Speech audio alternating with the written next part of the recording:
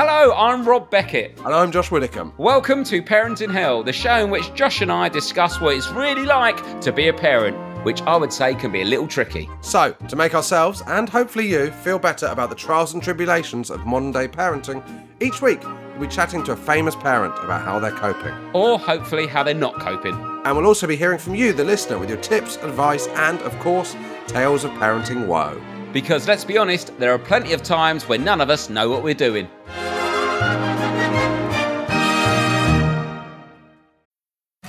Whether you're making a delicious family meal or a post-workout snack, choose the farm-fresh taste of Eggland's Best Eggs. Only Eggland's best hens are fed their proprietary all-vegetarian feed. That's what makes their eggs more nutritious. With 10 times more vitamin E, 25% less saturated fat, and 6 times more vitamin D compared to ordinary eggs. Eggland's Best. Better taste, better nutrition, better eggs. Visit egglandsbest.com to learn more. Cool fact, a crocodile can't stick out its tongue. Also, you can get health insurance for a month or just under a year in some states. United Healthcare short-term insurance plans, underwritten by Golden Rule Insurance Company, offer flexible, budget-friendly coverage for you. Learn more at uh1.com. Ryan Reynolds here from Mint Mobile. With the price of just about everything going up during inflation, we thought we'd bring our prices down. So to help us, we brought in a reverse auctioneer, which is apparently a thing. Mint Mobile Unlimited Premium Wireless. How to get 30, 30, bit to get 30, bit to get 20, 20, 20, bit to get 20, 20, bit to get 15, 15, 15, 15, just $15 a month? Sold! Give it a try at mintmobile.com/switch. $45 up front for 3 months plus taxes and fees. Promo rate for new customers for limited time. Unlimited more than 40 gigabytes per month. Slows full terms at mintmobile.com. Hello, you're listening to Parent in Hell. I haven't got an intro, Rob. I haven't got an intro. All right, okay, don't panic. We're all right, baby. We haven't got time for an intro today because we're doing the driving theory test, Rob. Right, okay. Yes, this is the feature no one asked for, but they're getting, where Josh Widdicombe is taking on a UK driving theory test with zero revision. Yeah, zero revision except the fact I've driven for the last 23 years. And you should know all these things now because you've passed it once before. Okay. We're bringing on Adam Kay, but we said we'd do this last week, so we'll just knock this out in the intro. Normally we do an intro where we discuss Adam Kay. He needs no introduction. Oh. He's a national treasure. National treasure, NHS, that thing with Paddington in, that show. Yeah, this is going to hurt. Ben Whishaw. What's that show Paddington. he did? Yeah. What was it called? This might hurt, or this is going to hurt. This is going to hurt. Yeah. From his book. Anyway, Adam Kay, absolutely brilliant. And brilliant children's book. Yeah. Brilliant children's book. You just want to do the theory, don't you? Yeah, let's get on with it. You've got an hour to do this normally, but we're going to probably whiz through this, guys. We're not going to do this for a whole... Okay, question 1, Josh, on your theory test. How can you use your vehicle's engine to control your speed? Accelerate. The options are change to a lower gear, reverse, change to a higher gear, or select in neutral. Lower gear. Okay. Next question. You're approaching a roundabout. What should you do if a cyclist ahead is signalling to turn right? Stay behind them. Give the cyclist plenty of room. Yeah, that's the one. Okay, you can have that one. I'm flying here. I'm absolutely flying. What should you do if you think the driver of a vehicle in front has forgotten to cancel their right indicator? Flash your lights, sound your horn, overtake them, stay behind and don't overtake. Stay behind and don't overtake. I'm fucking cooking on gas. Basically, here. That's the 3 answer from is, 3. What would a stiff neck say? Okay, yeah, exactly. Which Rob would go hoot horn and flashlights at that point. Pull over, you wanker. Get out, scream, mug. Now, which sign... This is difficult on a podcast. Which sign... Oh, no. means no stopping.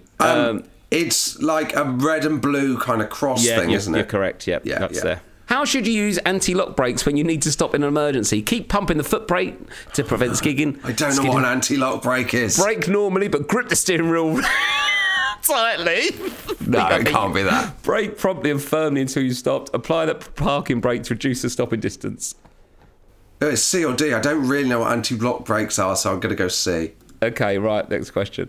It's 50 of these. What should you do... We'll do 30. Let's do 30. Okay, what should you do when you're approaching traffic lights that have red and amber showing together? Pass the lights if the road is clear. Take care because there's a fault with the lights. Wait for the green light. Stop because the lights are changing to red. Keep going, because it's about to change to green. Following a collision, a person has been injured. What would be a warning sign for shock?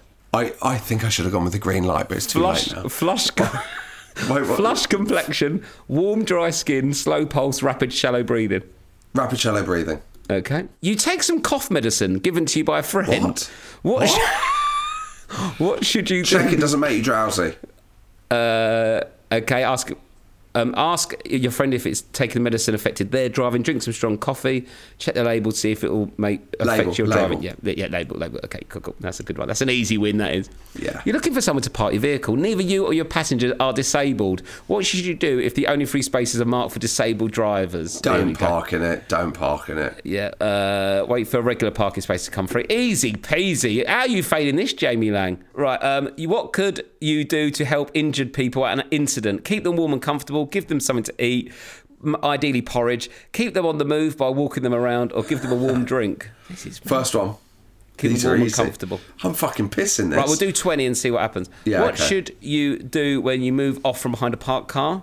Give a signal after moving off. Look around before moving off. Look around after moving off. Use exterior mirrors only.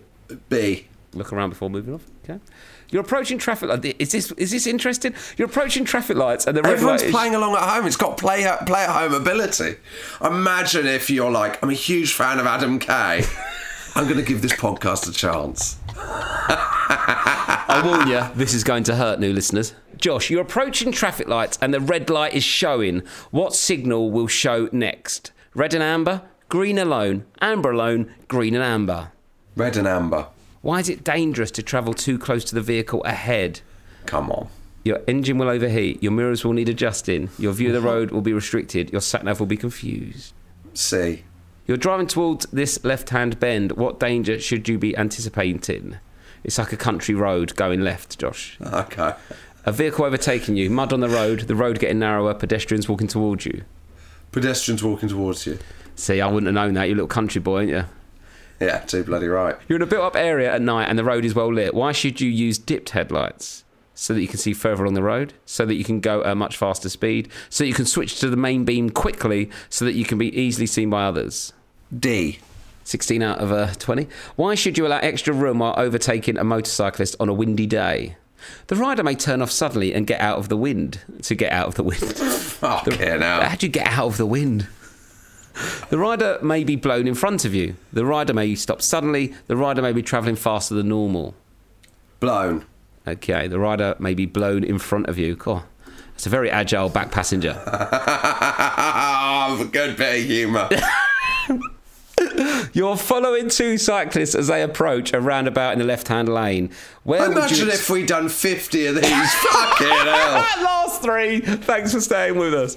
You're following two cyclists as they approach a roundabout in the left-hand lane. Where would you expect the cyclist to go? Left, right, any direction, straight ahead? Any direction. Or the other option, go to a cafe, have a cake because they've earned it. Any direction? Yeah. That's how I failed my first test. I didn't know that a big articulated lorry always took the outside lane in a roundabout. So I presumed he was going to turn off, and then he but didn't. Of course, because he's got to get round. Yeah. I didn't know that. We're all learning, aren't we? And if you are a cyclist listening to this while you're cycling and you're getting annoyed, you should be ashamed of yourself. You shouldn't be listening to a podcast whilst on a bike. Question 18. How should you dispose of a used vehicle battery? Here we go.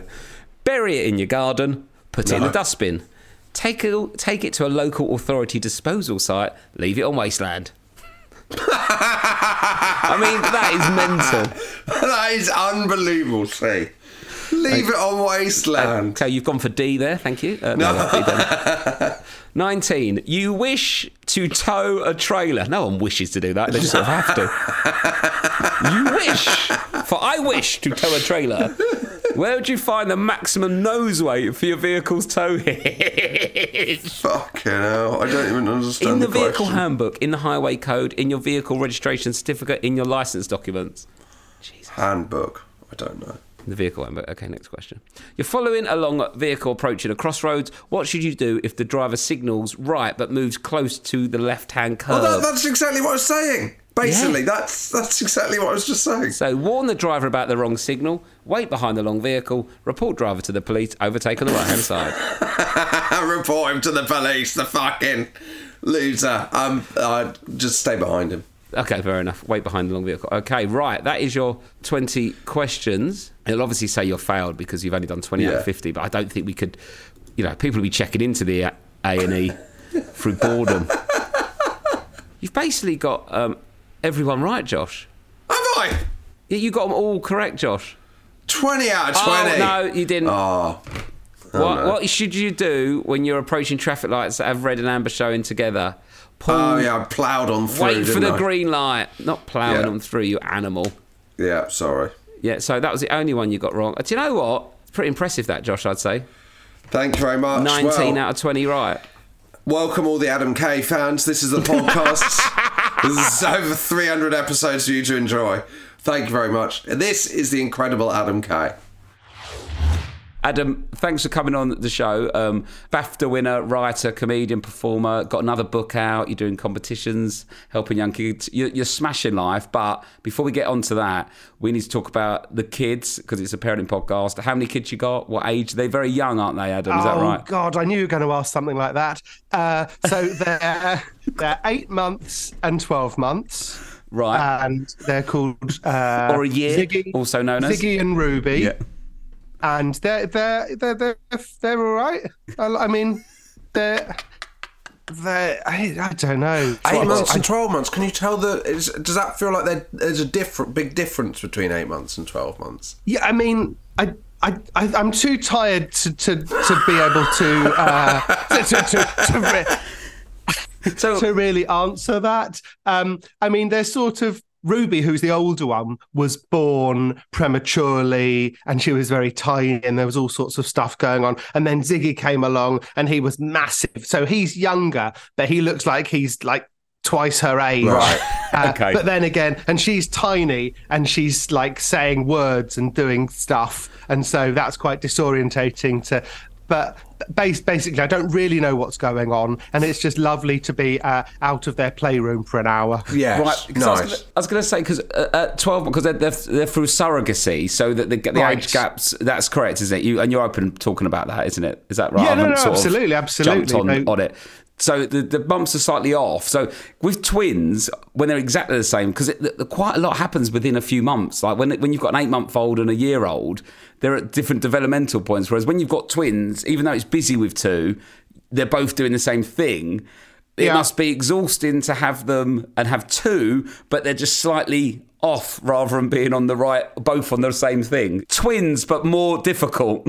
The sleeping's always been slightly different, and the eating's always been slightly different, and the nap times are slightly different. But presumably at some point they become a bit more sort of twinny. Like when you're, like for example, when you're like 43 like me, a difference of 4 months probably doesn't make any difference. No. But certainly when you're less than a year, it seems to be quite a big thing. Yes. But like, even at school, like you wouldn't speak to someone in the year below when you were like 17 or something. That would be madness. Yeah. Why are you hanging out with them? Yeah, so it does even up. It does even up, I suppose. It has to. It's currently unsustainable, the situation I'm in. I couldn't tell you. Like, when you're a doctor, you ask these questions if you're worried someone's got some sort of like dementia thing going on. Yeah. You know, who's the monarch, what day it is, where I reckon I'd get about 3 out of 10 on any given day. I'd be admitted. I think it's when you've got young kids like that, it is just like being jet lagged all the time. Like, constantly jet lagged. That's a very good description. And you're working a lot at the moment as well. So how are you balancing that? How are you splitting the childcare with your partner at the moment then? How you manage it? Because just having a book out and the PR of a book is intense and it's contractually bound. So it's something you can't really... I'm not pretending I want to be here. This is literally in a contract. This is 3 times shorter than Sunday brunch, Adam. Just enjoy the fact you're doing this one rather than having to go to London on a Sunday morning. But this isn't one of the shows where I can drink. Actually, I can. This is audio. No one knows what the hell's going on. So James has taken quite a lot of the hit on it, you know, when I have to go off and do things, which is tough on him. But then when I get back, he gets his revenge and he's like, right, I've just been doing this for 48 hours. I'm out. But I think the other thing about work is about a year and a half ago, I ended my last tour of This Is Gonna Hurt, and I'd played to like 300,000 people. I thought, what a lovely way to bow out live performing, and my writing's my life now. I sit in my room and I write, and I've done that, and that's been put to bed. And now I've got the kids. I'm just like, right, I wonder what Dundee's like. They must have a theatre. And so I've just added like 30 dates in the spring. So I'm just going to get some lovely sleep, aren't I? And are you going to take the family on tour? I'm going to try not to. I mean, unless there's some sort of 2-hotel situation we can can find. I think you just need your space in the day. You're almost performing from the moment you wake up, aren't you? That's the way. It's all part of the performance on tour. You need that space. A lot of big touring acts, obviously, when they, like when Adele's on tour, I imagine she'll have a hotel and there'll be like a crew hotel, which is nearer the venue and maybe not a 5-star. No. So maybe you could put James and the kids in the crew. Exactly. Adele's not staying in the Premier Inn, is she? No, she's not. Not anymore. So what's your day looking like at the moment then? What's because it's all about routine when they're under a year, really, isn't it? Yeah, what's the routine? There's a lot of routine. I'm all about the routine. The kids much less so about the routine. Of course, we've had the discussion that they sleep very well, which is something. But then they don't sleep at all during the day. They're meant to. All the books say they nap. They can't read yet. They haven't read the books. Sure. They don't know they have to nap. Yeah. So it's pretty. So they don't nap in the day but sleep all night. Yeah, which I think of the two I'd accept. Yes. Yeah, I think you take that. You take that any day of the week. And we do. I mean, they sleep. There's a couple of whinges and whines and moans, and we do alternate nights in terms of who's responsible for getting up and replacing a dummy. I can hear the sound of a dummy dropping from a mattress to the floor. I'd say a mile away. The worst sound, that sort of the dummy hitting the floor, because I know there's going to be some screaming after that. Yeah. How many dummies are in the cot at night? Just the one in the mouth, or do you have spares around them? We have 600 per cot. Yes, I think that's the best way. Almost like a ball pit. Off chance that they'll just grab one and put it in and I don't need to get out of bed. I'd say the day my daughter grabbed a dummy that was near her and put it in her mouth. Oh my word, I was laying there going, this is it, it's a new dawn. Wow. This is where it all changes. I can't imagine. One day. When it's not your night, what would have to happen for you to get up and help? Like, how badly does it have to go? Like, for the rotor to be a significant fire, not just in the kitchen. It would need to be really consuming a large proportion of the house. Ryan Reynolds here from Mint Mobile. With the price of just about everything going up during inflation, we thought we'd bring our prices down. So to help us, we brought in a reverse auctioneer, which is apparently a thing. Mint Mobile Unlimited Premium Wireless. How to get 30, 30, bit to get 30, bit to get 20, 20, 20, bit to get 20, 20, bit to get 15, 15, 15, 15, just $15 a month? Sold! Give it a try at mintmobile.com/switch. $45 up front for 3 months plus taxes and fees. Promo rate for new customers for limited time. Unlimited more than 40 gigabytes per month. Slows full terms at mintmobile.com. This episode is brought to you by the Inspire Collection by Kalia. You shouldn't settle for just any old pair of leggings. You deserve something better, something designed with you in mind, like the new Inspire leggings by Kalia. Their most versatile collection yet, made for any workout. They're lightweight, buttery soft, breathable, and made with Lycra adaptive fiber, which molds to your body for a barely there supportive fit. It's perfect for wherever your wellness routine takes you. Shop the Inspire Collection by Kalia now, exclusively at Dick's Sporting Goods. I used to a few years ago, I was getting like some sort of insomnia, and I was like, I used to pride myself on my sleep, and I could sleep on my full 9-10 hours or whatever, and then my sleep started to go, and I was like, there's something, something's not right, and I went to see a doctor about it, and turns out thing is I just wasn't exhausted, and now I'm exhausted. He just wasn't tired enough. Wasn't tired enough. And now I'm too tired. I could have a sleep that was so long it would be technically a coma, I think. I would hit the criteria for that.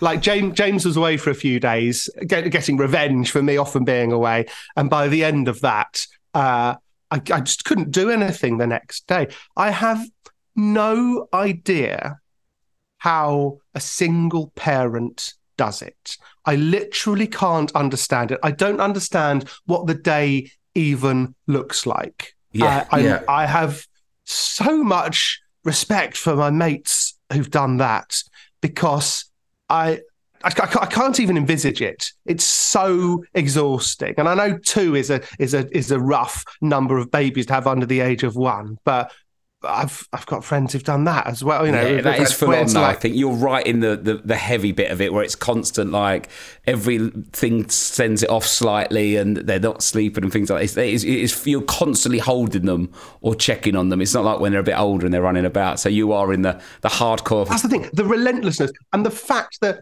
working as a doctor was a tough job, but the shift ended. This shift doesn't end. But they are great kids. Ruby started saying words, which is obviously amazingly rewarding, and makes up for the everything else she does. But we thought we've got a dog. What was her first? She got a first word. Well, first word was dog. And we've got Pip, who's our dog, and she said dog, and that was amazing. And every time Pip would come, she'd say dog, and we're like, oh, we've got a genius. And then we went to my mum's house, and she's got a cat, Chitara, and Ruby pointed. Great name for a cat. It's a good name for a cat. And Ruby pointed at the cat and said dog, and we were like, okay, close enough. Yeah. And then we got back, and she was like pointing to the fridge and saying dog. And turns out she thought that word just means object. Right, there's something. So it's just a thing. So that's just a sort of overall term for anything you see that isn't yourself. So I mean, we've had a couple words since, so she's got over that hump.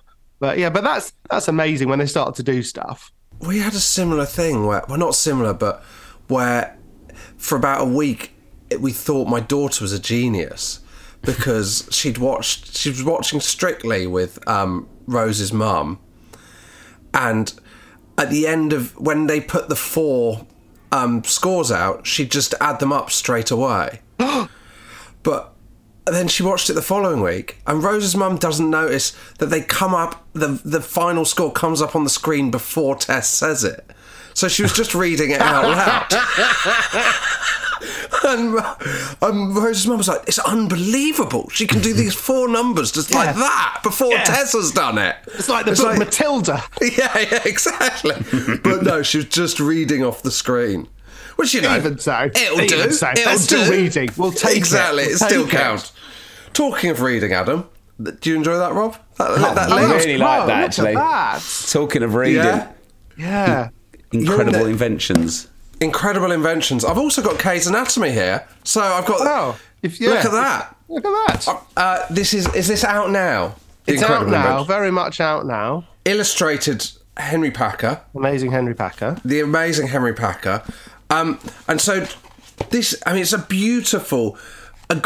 Good children's books are beautiful objects, beautiful dogs, if you will. And they... He's happy with that, isn't he, Adam? Look at his little face flicking through his book. Look at that. Bathing in the glory of it. I'm less happy with it now that it's been pointed out. If I just kept that in but hadn't made a thing of it. Look at him, Adam. He's glowing. He's a confidence player. After the reading link, then the dog for the book object stuff, he's flying. I could be on This Morning, Rob. Give me a fucking chance. Anyway. You'd have to arm wrestle Rylan for it. Yeah, I would. And I would lose. You would lose He's a massive bloke, Rylan. Yeah. I love Rylan. He's so big. He's intimidatingly big, isn't he? But then he's so camp and friendly. So it's like it's lovely, isn't he? Yeah. He could be a gangland enforcer if he wanted to go a different route. Yeah. Well, it's important to keep your options open, isn't it? It is. I've had a weird career trajectory. No reason. Exactly. Go into the world of the mafioso. No one was expecting you to make a book about incredible adventures for children when you're a doctor, were they? Talk us through how you've got here in one sentence. Doctor, bad day at work, comedian, not very good at that, writer. There we go. Here we are. What made you want to be a doctor in the first place, though? What was it? Being strong-armed by my parents. Right, that pressure from the parents. Being sent to a school that churned out, doctors, lawyers, architects. It was all sort of predetermined for me, and I wasn't part of the committee who chose, and turns out.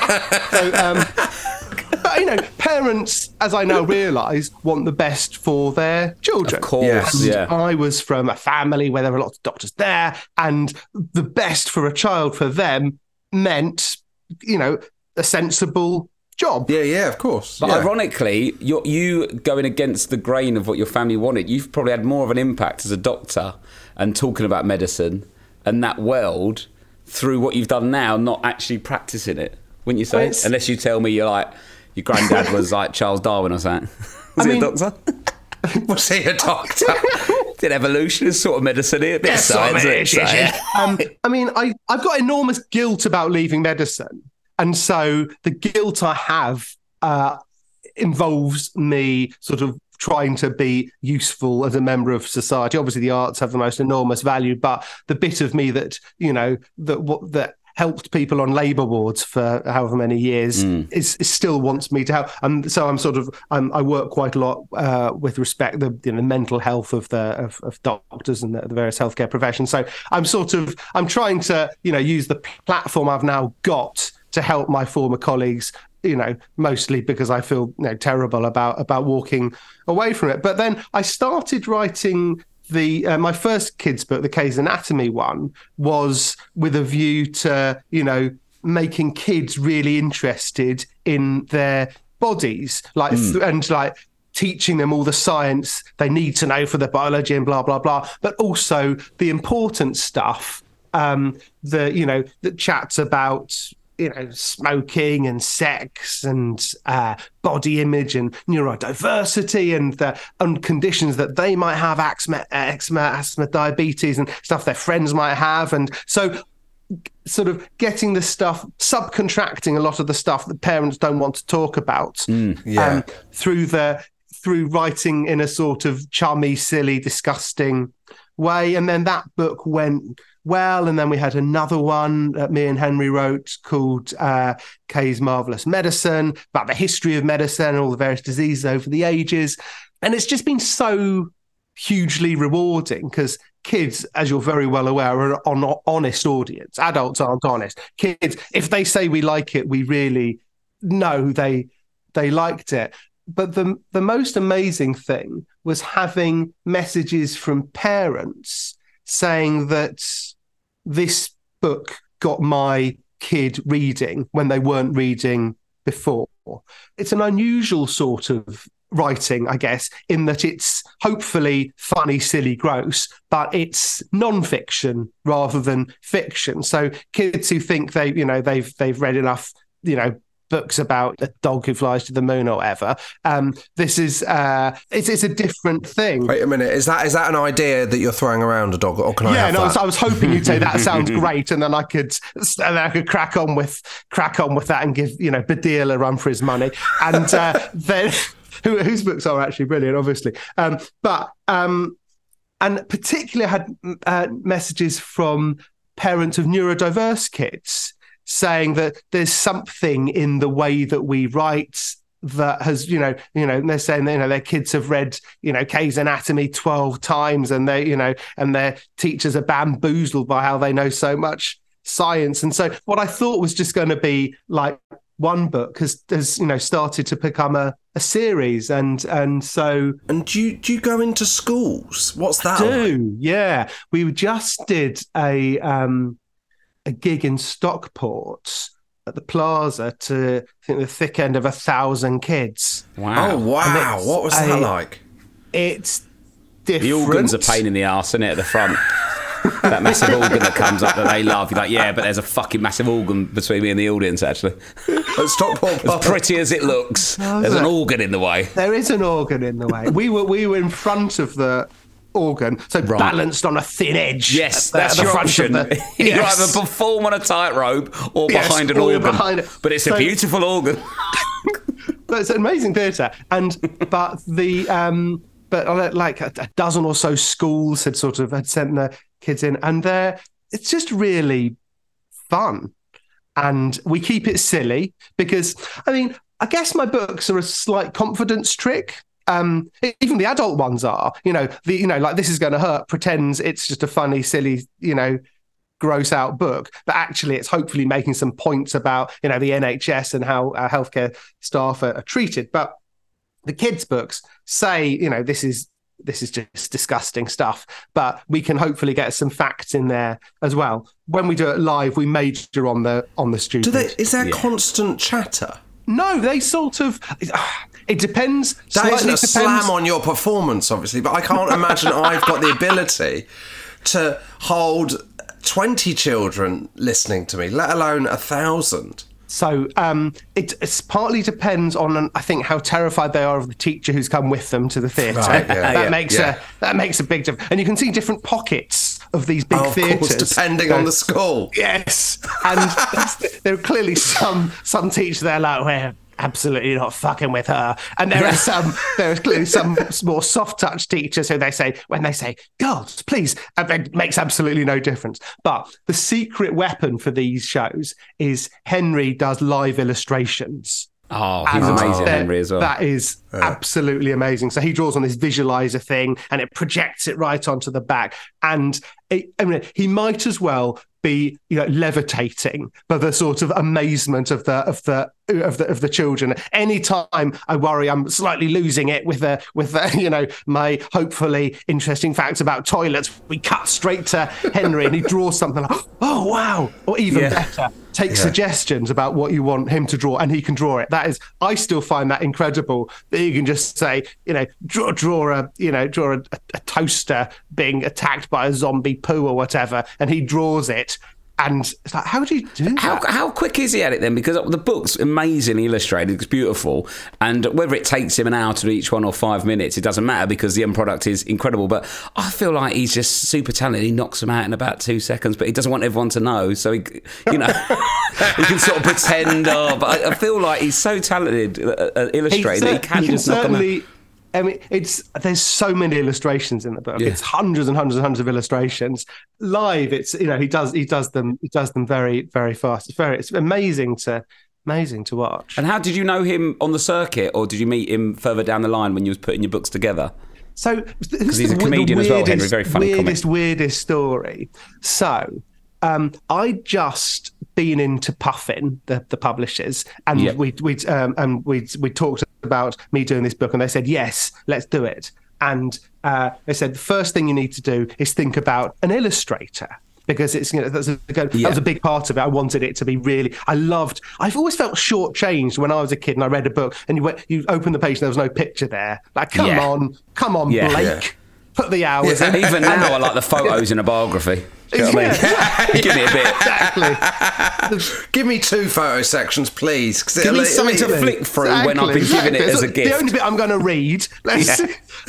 And so I went round the huge Waterstones, the lovely Waterstones in Piccadilly. We bought like 30 books of all different illustrated books, and we went and sat in a cafe and we were reading through them, and none of them had like the added comedy that I was sort of hoping it would have. And so we sort of, none of them were right, and so we were a bit miserable. And then it was Mike Wozniak's 40th that evening. Mike, amazing comedian who people know from Taskmaster and blah, blah, blah, and who I've known since I was 18 because we were at neighbouring medical schools together. And we were, in fact, at some point in a terrible comedy troupe together. Anyway, he won't want me mentioning that. But anyway, so we were there and got talking to Henry, who sort of, met over the years, bits and bobs, and he was just saying, what are you up to today, and why are you holding 9 Waterstones bags? Oh, it was the exact same day then.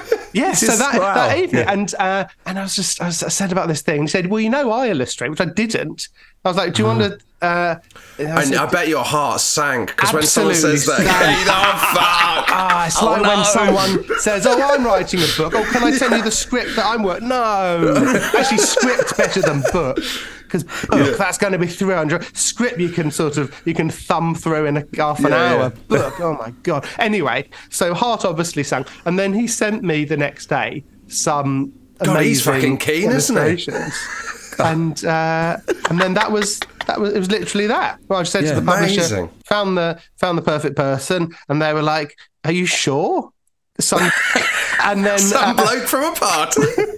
And then they said, in fact, they made him do some sort of Squid Games style challenge, I think, where they put him in a room and said, draw some lungs doing something funny or something. And then they were like, oh yeah, you're amazing. Oh, wow. But he's so good. And we write it together. Right? I think there's some books where it's quite clear that the two have never met each other. Yeah. And, but it's quite collaborative, and he'll be like, is there a bit where you can, change it so there's a space for this illustration, and I'll say, blah blah blah, change this, and so it's a long old process. It's a good half year or so of sort of going from the first scribbles to the final drawings. So if you have an idea for it and you go, yeah, that'd be good, and he goes, yeah, that'd be good, and you go, right, so what we can have is some lungs that have got a zombie toaster on it and all like that, and you both go, yep, brilliant. Do you sort of go, oh, I'll just go and probably get a coffee for an hour then, let you crack on,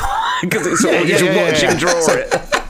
So he's there are quite long gaps when after deciding the next 200 illustrations to them having them finally delivered.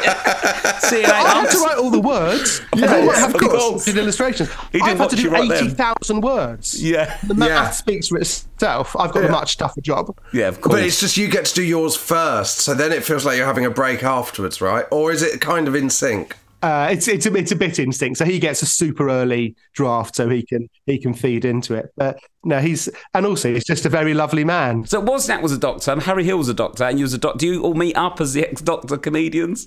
Paul There's a little gang of you. There's a lot of us. Chekhov was a doctor. He always comes. Graham Chapman. Graham Garden. Paul Sinner. Yeah, who went to the same school as me.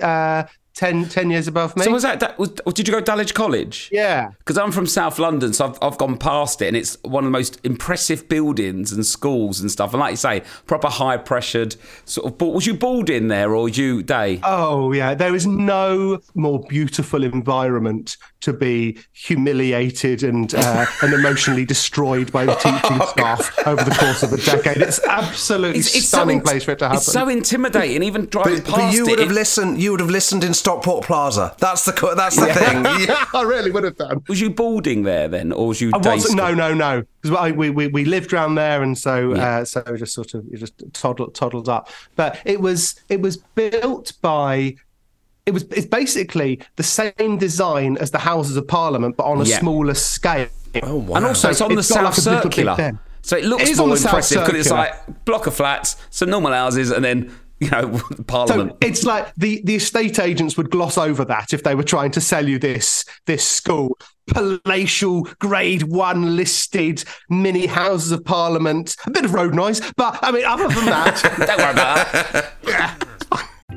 At IKEA, your dream home is a blue bag away. No matter the size of your space or budget, we've got everything you need to turn your dreams into reality. And now with new lower prices on hundreds of our most popular products, bringing the dream home is even easier. Like the gray Strandom wing chair was $369, now $299. And the IKEA Plus 365 9-piece cookware set was $129.99, now $89.99. And hundreds more. Shop new lower prices at IKEA-USA.com today. This episode is brought to you by Etsy. Sound the gifting panic alarm. You need to get an amazing gift. Wait, no, the perfect gift. Relax. Now you can use gift mode on Etsy. Gift mode on Etsy takes the stress out of gifting, so you can find the perfect item for anyone and any occasion. It's easy. Just tap or click gift mode on your Etsy app or Etsy.com. Then answer a few short questions about who you're shopping for and what they like. And gift mode instantly gives you curated gift ideas based on hundreds of personas. Now it's simple to find gifts made by independent sellers for all the people in your life. So whether you need a housewarming gift for the new homeowner or a birthday present for the pickleballer, gift mode has you covered. Need to find the perfect gift? Don't panic. Try gift mode on Etsy now. And does that experience make you think twice about, well, not think twice, but like, you've got kids that obviously are gonna go to school. Is it difficult to take your experience of school out of that in a way? I do not understand single-sex education. And there is no way in a million years that my kids would be educated like that. I just don't understand. Basically, I didn't meet a girl who wasn't a first relative until like a fifth of the way through my life expectancy when I went to university. That is bananas. How is that? How is that right? So I don't weird. understand the argument. I don't understand the anything about it. So I mean, that's for certain. And I'm sure that schools are different, and they have to be to when it was then. And in fact, I was invited back to speak at my old school. I mean, here's the weird thing: when you get invited to speak at schools a lot, but the bolshiest schools who ask the most are the private schools. And so, and they boast about this great program of speakers. Oh, and we had Shakespeare here the other day, and then Dickens, and so they've got all. And also, they boast about the amazing facilities they've got. We've got this 400-seater theatre, which is blah blah blah. And so, what we do now is we say, we would love to come and speak to your school if you invite all the local state schools. And it's interesting that. I mean, most of them, in fairness, do say yes, and then that's a great event because, all these kids from all over the area can be in a bigger room than they would have at their school with all the facilities to do the live drawing. But some are a bit like, I'm not sure that's going to work. So that's a bit... Oh, really? That's in a way, you think interesting. it'd be a great advert, because if you've got any parents locally on the fence that might want to go to private school, then they get to have a little day in there and look about. It's like an open day, but You'd think so, but I mean... Oh, that's a lovely thing to do, though, because then it opens it up to everyone. No, of course. It's the only way to do it, because I'm writing for as many people as possible to read. And I really advocate for libraries because they're so important. Libraries, important. Growing up, sorry to cut off quickly, but growing up in my house, I got 4 brothers. We had a little sort of terraced house, 3-bed house, and it was busy. There was nowhere to sit because if someone was eating dinner, I couldn't do my work at the dinner table, and there sometimes weren't a space for a desk in our bedroom. So I used to go down the library and I get all my homework done, and there was quiet and space. But now they're never open. So like, if these people in smaller houses and flats and haven't got a desk to do their work on, they're doing it on their lap or on the bus. Cut, and it's heartbreaking. And even libraries within school. A quarter of schools in the most deprived areas of the country, primary schools, don't have a library anymore. It's mad, isn't it? It's mad, isn't it? And reading is that this is a fact. Me and Henry did a book for World Book Day, the year just gone, and the thing that sold it to me, the idea that we had to write this book, was the fact that nearly a quarter of kids, the only books that they own themselves are the free books they got for World Book Day. So that's mad, isn't it? I grew up, in a privileged environment in all sorts of ways, but one of the ways it was most privileged was the access to books and reading. And my dad said, I'll never forget this. When we were in the Glade shopping centre in Bromley. Big up. Was you live in Bromley then? Where did you live? We sort of. We ended up in Shortlands, so in the sort of Bromley sort of hinterland. I didn't know he was a BR brother as well. Look at this. Don't want to brag, but I turned on the Christmas lights in Bromley the other day. Yeah, and How do you know was what it? though? If this had gone out before, I think they probably would have booked you if they knew that you were Bromley as well. You're in the Glade. You're talking my fucking language now, Adam. It's amazing that we grew up so close together, but we had very different educational experiences. Yeah, it's. So he's in the Glade, sorry. Like a sitcom. Yeah. Write this up, Rob. And I was, gone past some toy shop and I'd said, can I have that? And my dad was like, of course not. And then we got to a bookshop and he said, anytime you ever want a book, you can have it. And I thought I'd hacked the system. I was like, I found a type of free thing that I have, he will always say yes to buying. And he made good on it. And then every time we would buy a bookshop, I'd walk in and say, can I have that? And I was like, I don't know why this is working. It's still working. It's happened 20 times. But I was reading for pleasure. Here's another, educational statistic. What's something that's almost unbelievable. Reading for pleasure when a kid reads for pleasure, that's the single biggest determinant of their success in later life, more than their education, more than their socioeconomic background, more than what their parents knew, more than anything else. It's whether they read for pleasure. And that was fostered in me, and I worry through cuts and through whatever's changing in society that we're losing that. And so that's why I spend so much of my time writing for kids, in the hope that some of them will read for pleasure. Yeah, of course. Going back to the school, your kids will be in the same school year. Will they be in the same school? Yeah. So they're because they're November and March, so that's the right side of September. So we're thrilled about that. And so we've moved out to the countryside. Respect. Look, we're living double lives, Kay. Me too. Fuck the big smoke. We've bailed, and there's a wonderful farm school, out foresty nursery place just round the corner. And we went to look round. In fact, before the kids were born, James emailed. We'd heard about it in the village, and they said, you should check it with them. And James emailed saying, this is probably a bit crazy, but kids aren't even born yet. Is it worth putting their names down? And they replied, quick, we've only got 2 places left. We hadn't realised. Oh, really? So it's still as competitive in the country as it is in the city. Yeah, really, really is. But they don't accept the kids until they're potty trained. I don't know if that's a common thing. Right. So it's a nursery school, not the primary school. It's a nursery school. That's a little nursery school. Yeah. And so it's like, how quickly can we make this happen? I can't. We need to somehow get them potty trained, because then we have that blessed period of hours during the day where we could, for example, I don't know, have lunch. God. And it's also difficult because you're like, when do I consider them potty trained, and when do the nursery consider them potty trained? Because I consider them potty trained now. Yeah. Even though we don't own a potty and they wear nappies. That's what we call nappies, potties in our house. And they're trained to shit in there whenever they want. So off you go to your little forest school.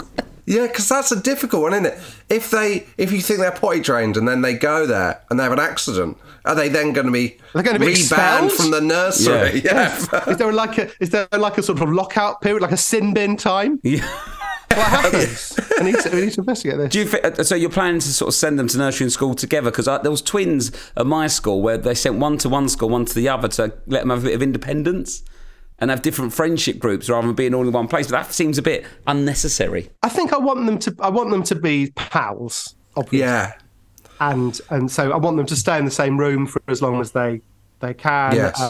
But I've got them sleeping in the same room at the moment, which I don't, because they wake each other up like car alarms. As soon as one goes off, the other goes off, and then I'd fuck that off. I think, because they don't know they're sleeping in the same room. No. You can bring them together, and then maybe it'll be an exciting thing when they're 2 and a half. Yeah, that's what it's like for our Do you want to sleep in the same room? And they're like, and they think it's a God, treat. we've been given this opportunity. Yeah, maybe that's. I don't know.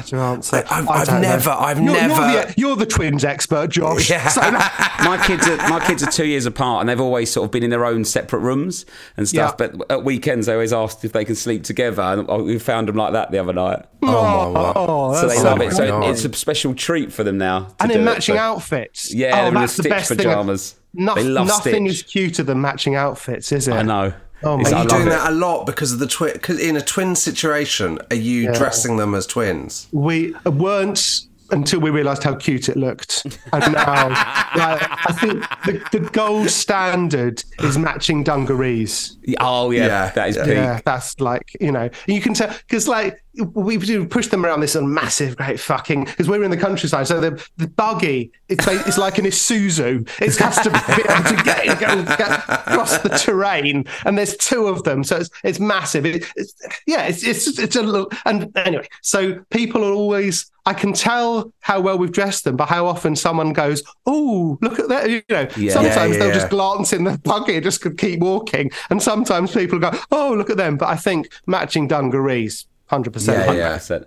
And do you think you're done with 2, or would you like more? What's your thing? Because it's quite close together. Did you sort of want to sort of have them and get the young baby stage done and have 2 kids, or? So the idea was that we would have them as close together as possible through this surrogacy process. It's known as a tandem journey, apparently, when you have obviously 2 separate surrogates.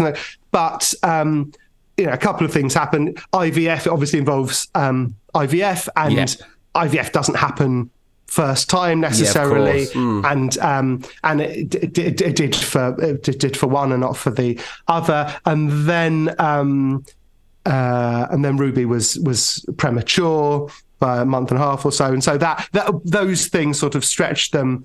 I was very weird going through the IVF process as someone with a little bit of knowledge, because I'd worked in that I'd worked in that game before, and there I was as a patient, basically. And I hate being a patient. Doctors make the worst patients, because when you're a doctor, you sort of bloody get on with it. And you try and, my dad was a doctor. Anything that happened to any of the 4 of us at home, he would just sort it out. There's a scar on my forehead from when he did a sort of ham-fisted repair of a head injury up in my house. And I'm pretty sure if one of us had needed dialysis, he'd have had a bloody good go at it with what he'd find in the shed.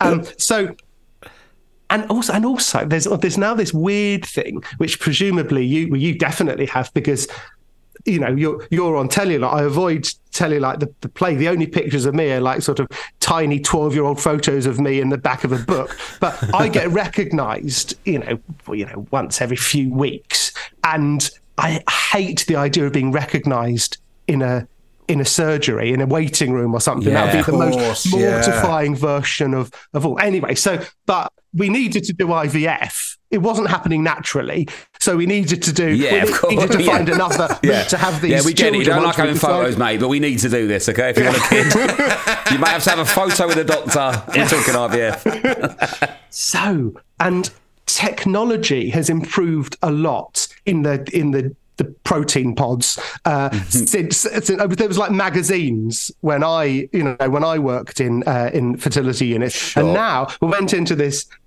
place, and there was a TV screen, and I was like, hey, and I turned it on. Did you touch the remote? Wow. Because the old cum clicker. I had no phone reception, so right. That's the problem with the countryside. If you've got a wank in a doctor's office, good luck getting 4G, mate. Get back in the memory bank. That's what they don't tell you about moving out. Get to bloody Charing Cross Hospital. That's got some phone reception. So, and I put it on. The video that was played was quite specialised pornography. Right, okay, yeah. And had this been left on by the last person? So I made a mental note to obviously reset to some kind of homepage when I was done. Of course. In a way, it was sweet that the person in before me was also gay, but on the other hand, that was about as likely to do the job as an episode of Bargain Hunt. Yeah. So I sort of canned that and then pressed the remote control. Nothing. No. Nothing. Presumably, it had been the victim of hundreds of thousands of quadrillions of spermatozoa who hadn't found their way into the pot and had invalidated Panasonic's warranty on the remote control. Anyway, so you couldn't change it? Couldn't change it. So, and I had no reception. So, where there's a willy, there's a way. Of course. Got it done just shy of the 20 minutes. That also, being told 20 minutes, Mark. I can't do that to mine for 20 minutes. I'll be exhausted. So you're on a timer. The arm would fall on a off. time. The clock's running. Anyway, so I get it done just before the time. Also, James is in the room next door, and I hear his door click after about 6 minutes. He's I get it done, and Jimbo's demolished it. And he's James has gone down to the car, and then I leave the room, and you put it in a little locker thing, and then leave it. And and there's a guy in the so you waiting don't have room. to hand it. You don't have to look You someone don't have in to the hand eye it to a and- person. You don't have to walk out with your own hot cum in your hand. You put it in a little locker and then someone collects it. And there's a guy in the waiting room. And obviously, the correct protocol is to stare straight ahead and walk towards the stairs, which I did. And then the guy hadn't read the protocol and goes, "All right. Loved your book, by the way." Oh God! No.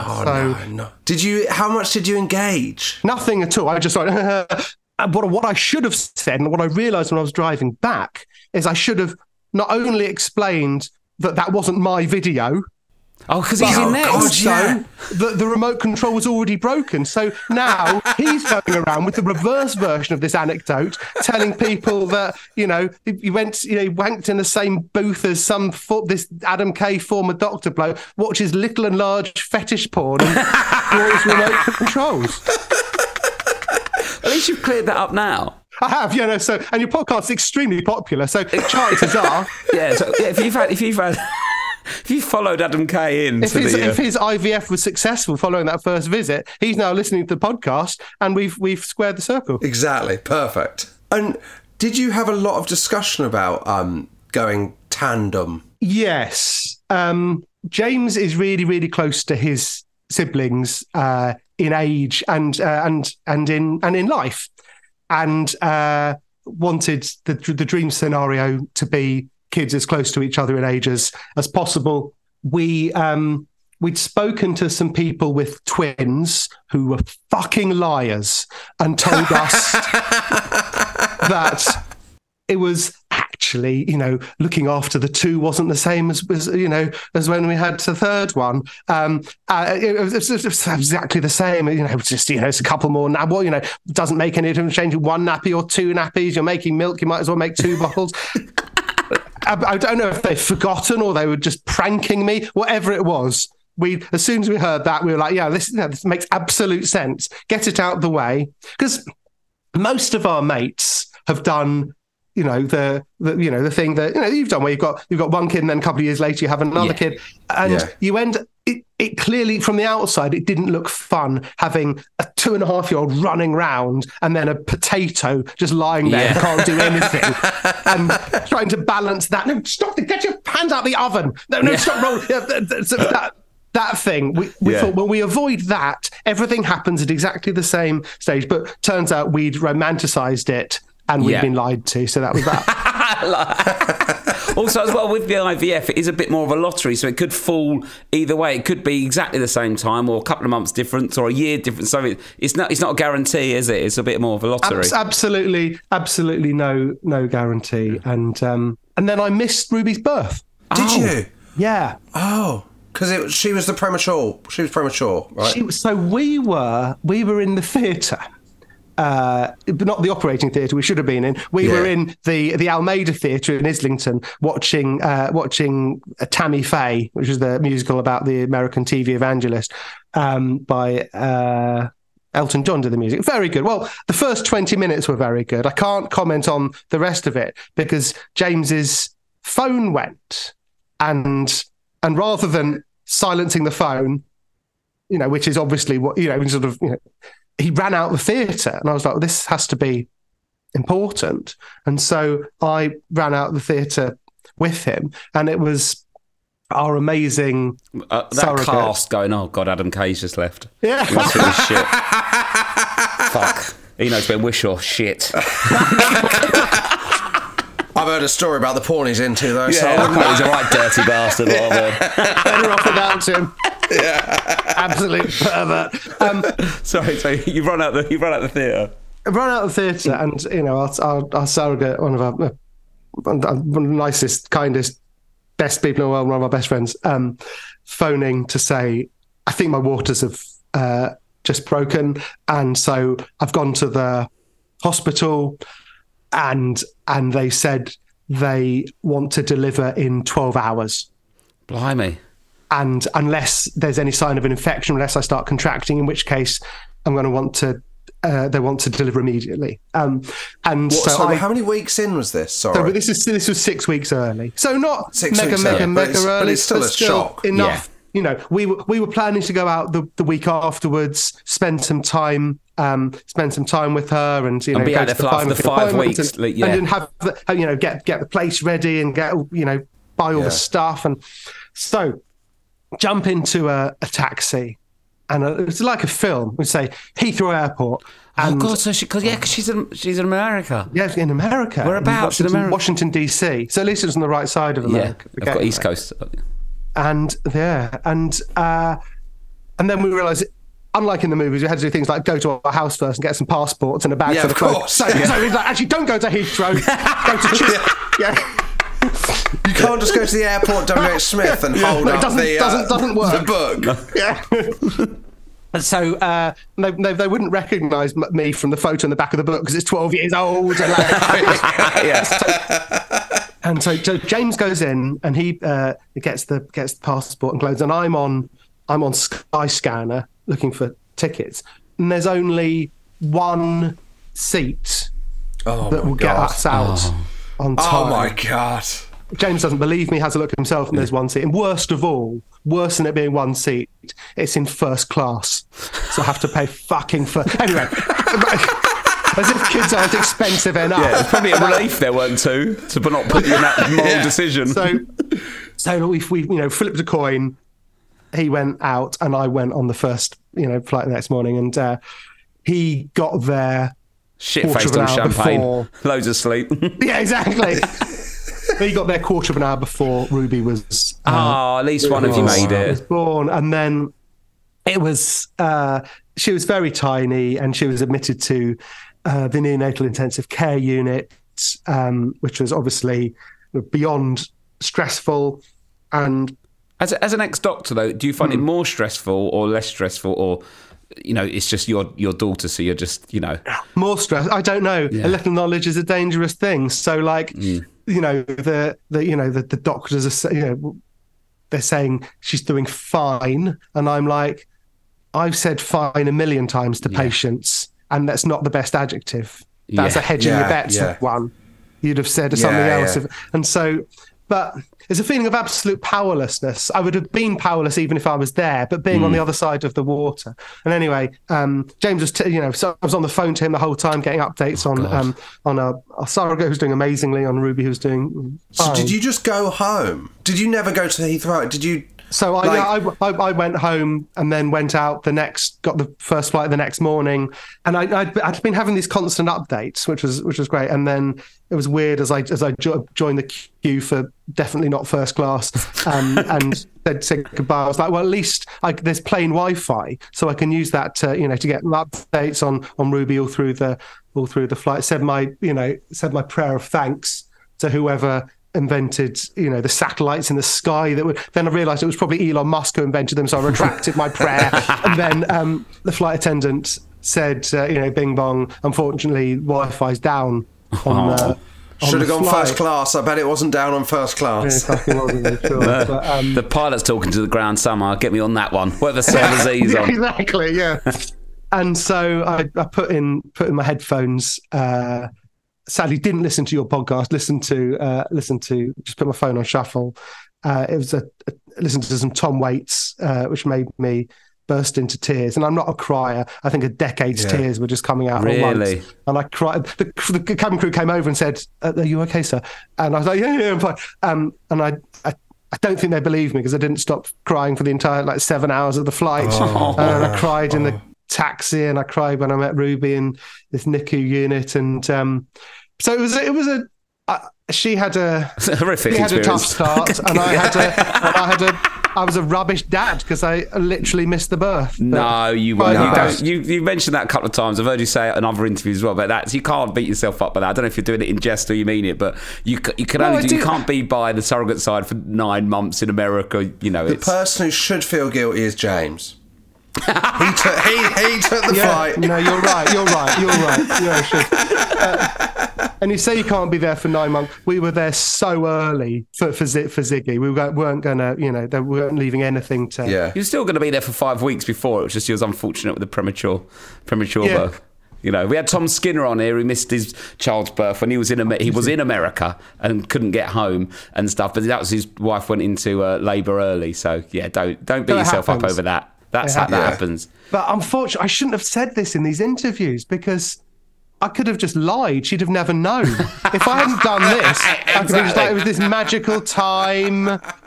Exactly. Could have posed for some photos after, you know. She wouldn't know the difference between being, what you look at 6 weeks premature and 2 weeks premature.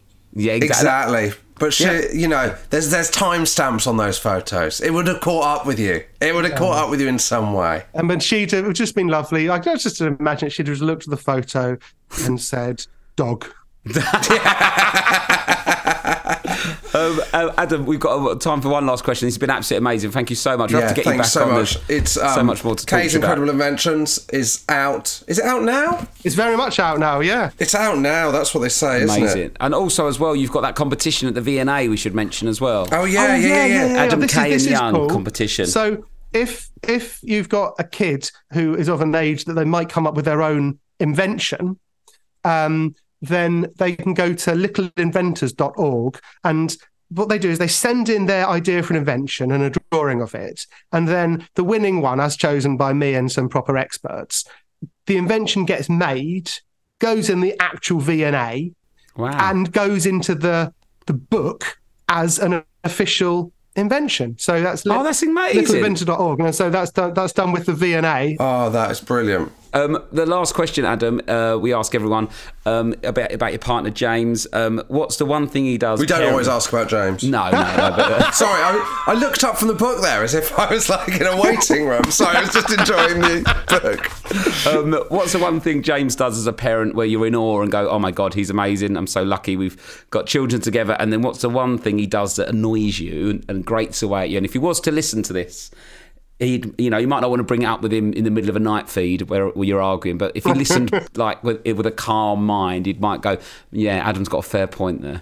He is endlessly inventive, and I know a competition you should enter. The next thing, exactly.